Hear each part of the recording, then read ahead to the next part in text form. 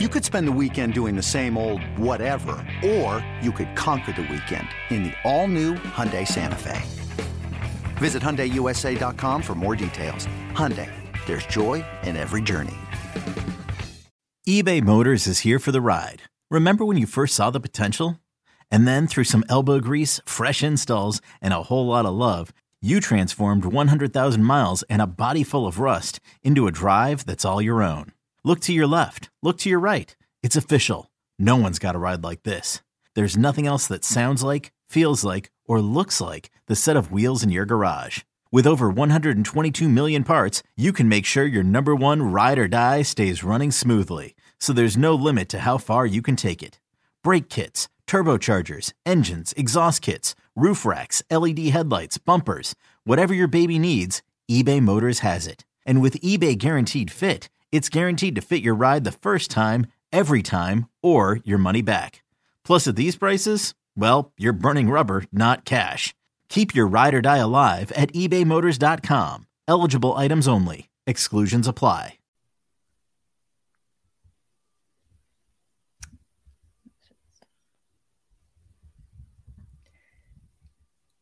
Welcome to the BetQL Daily Boost. I'm Lucy Burge of BetQL.com, and I am joined by Nick Ashew, and we have a huge NFL odds boost for all of you today on Lamar Jackson and Tua to each have over 249.5 passing yards, boosted to plus 350 at Caesars. So Tua hit this over last week, and even though Lamar hit the under last week, I love the value in the chance that they can both go over this total in week 2.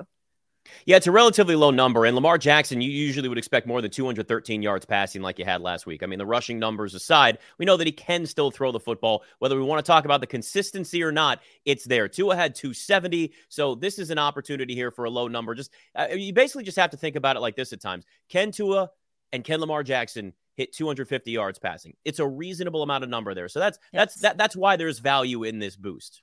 Exactly. And at plus 350, get that at Caesars and head to betql.com/boost to see all of today's best odds boosts and check out our exclusive sportsbook offers there as well. And follow us on Twitter at Nick Ashew and at Lucille Burge. Favorite bets for this weekend slate here. I am going with the Lions, my Lions, minus 1.5 against the Commanders, your team. So the Commanders covered the spread in week 1 against the Jaguars. They did. Yes. They did. But go Commanders. Go Commanders. Yeah, super, my Commanders. Super. Yes. Every week, our two teams facing each other this week in my Detroit Lions. They did cover the three against the Eagles last week. They covered for me. So I'm going with them to do so again. I think they can handle this spread as the favorite on the spread here. And there are some trends in favor of them to cover the spread and handle the spread against them.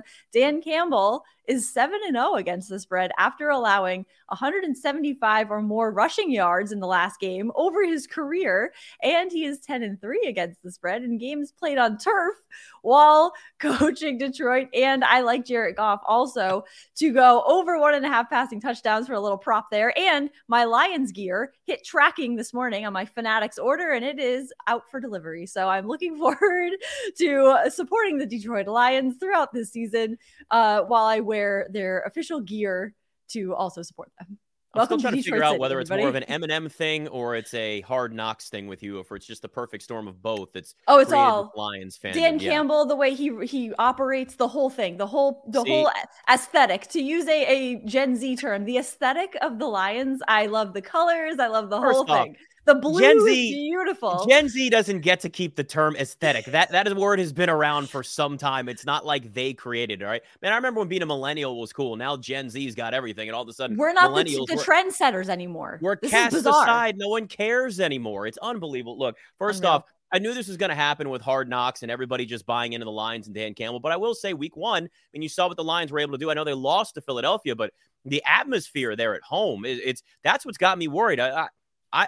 I've actually taken the Lions to cover in this game. So I'm with you on that. And this is so it's the emotional hedge for me. So if the Commanders win, I'm happy. But if they lose, hey, okay, at least I had Detroit cover. So I feel better about that. I'm going to swing a little bit differently, but it actually kind of branches off of that game you had last week with the Lions, because I got the Eagles and Vikings going over 50.5. And I like you know, it. if you look, I understand there's a strong secondary for Philadelphia, right? They've got some talent in their secondary, but the reality of this is two offenses that can put up a ton of points. I mean, we saw last week, Justin Jefferson had 2 touchdowns, 184 yards receiving.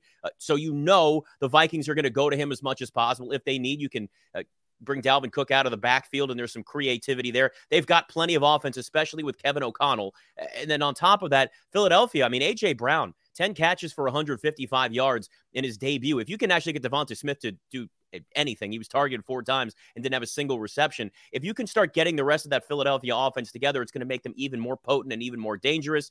I know that there are questions at times about Jalen Hurts and his consistency throwing the football, but the total's gone over. All right, in each of Philadelphia's last 5 home games and 9 of the last 11 Vikings road games. So there's a big trend and a big lean towards the over for both of these teams sitting in this exact position right here. So I like the over. The total's not a huge number. I mean, you're talking about what? It could be a 27-24 game. That's 51. Did the math in my head right there. On top of that, boom. That's not an outrageous score. So there's a very good chance that this game can go towards that over. I'm fascinated to see, though, what the Vikings offense looks like now another week, not going up against Green Bay, up against a team like Philadelphia that, by the way, gave up 35 points to those Detroit Lions last week. Exactly. Love that one. Subscribe to the BetQL Daily Boost wherever you get your podcasts.